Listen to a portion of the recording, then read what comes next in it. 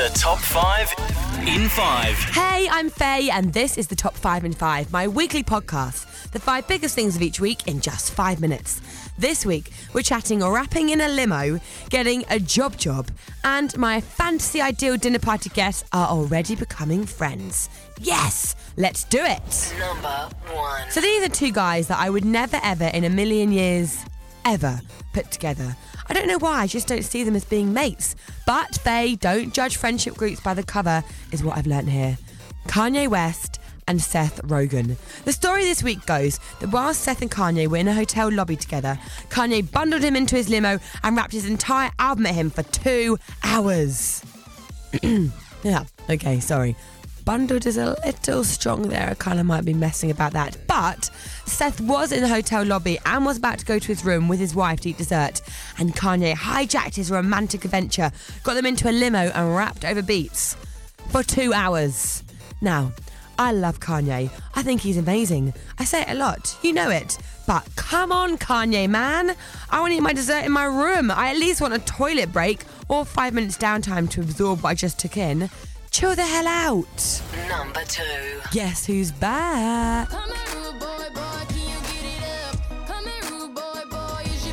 Riri's back. She's been teasing us with the promise of her new album for so long now. R8 Rate has been on the cards for a while. The first album in 2 years, and she's finally released a clip of it. Are you ready for some new Rihanna?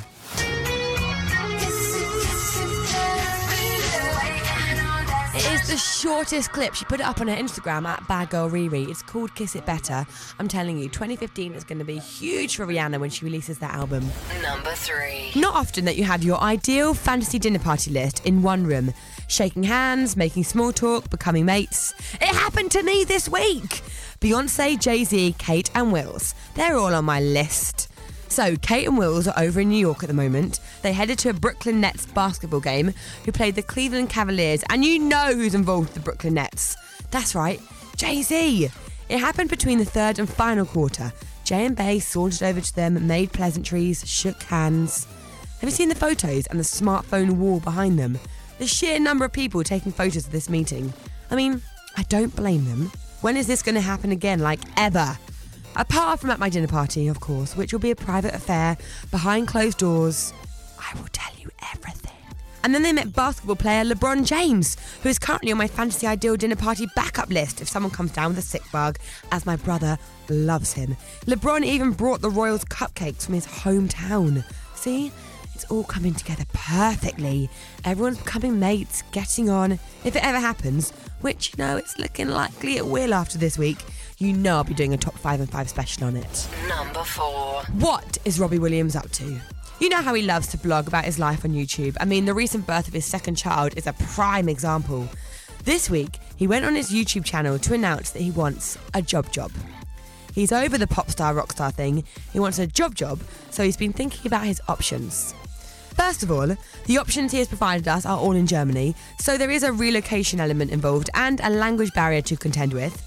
Second of all, the jobs he has come up with include football, but he says he's too old, fashion, but he says he's too fat, so he's settled on cars. They aren't normal jobs, Robbie. They aren't jobs. Go and get a job in an office or a shop or something. Jeez, a job. I mean, what are you even talking about? Number 5. The whole world is talking about this tune. Seriously, I'm not kidding or exaggerating.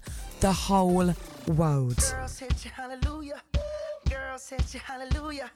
Girls hit you, hallelujah. Mark Ronson's Uptown Funk with Bruno Mars.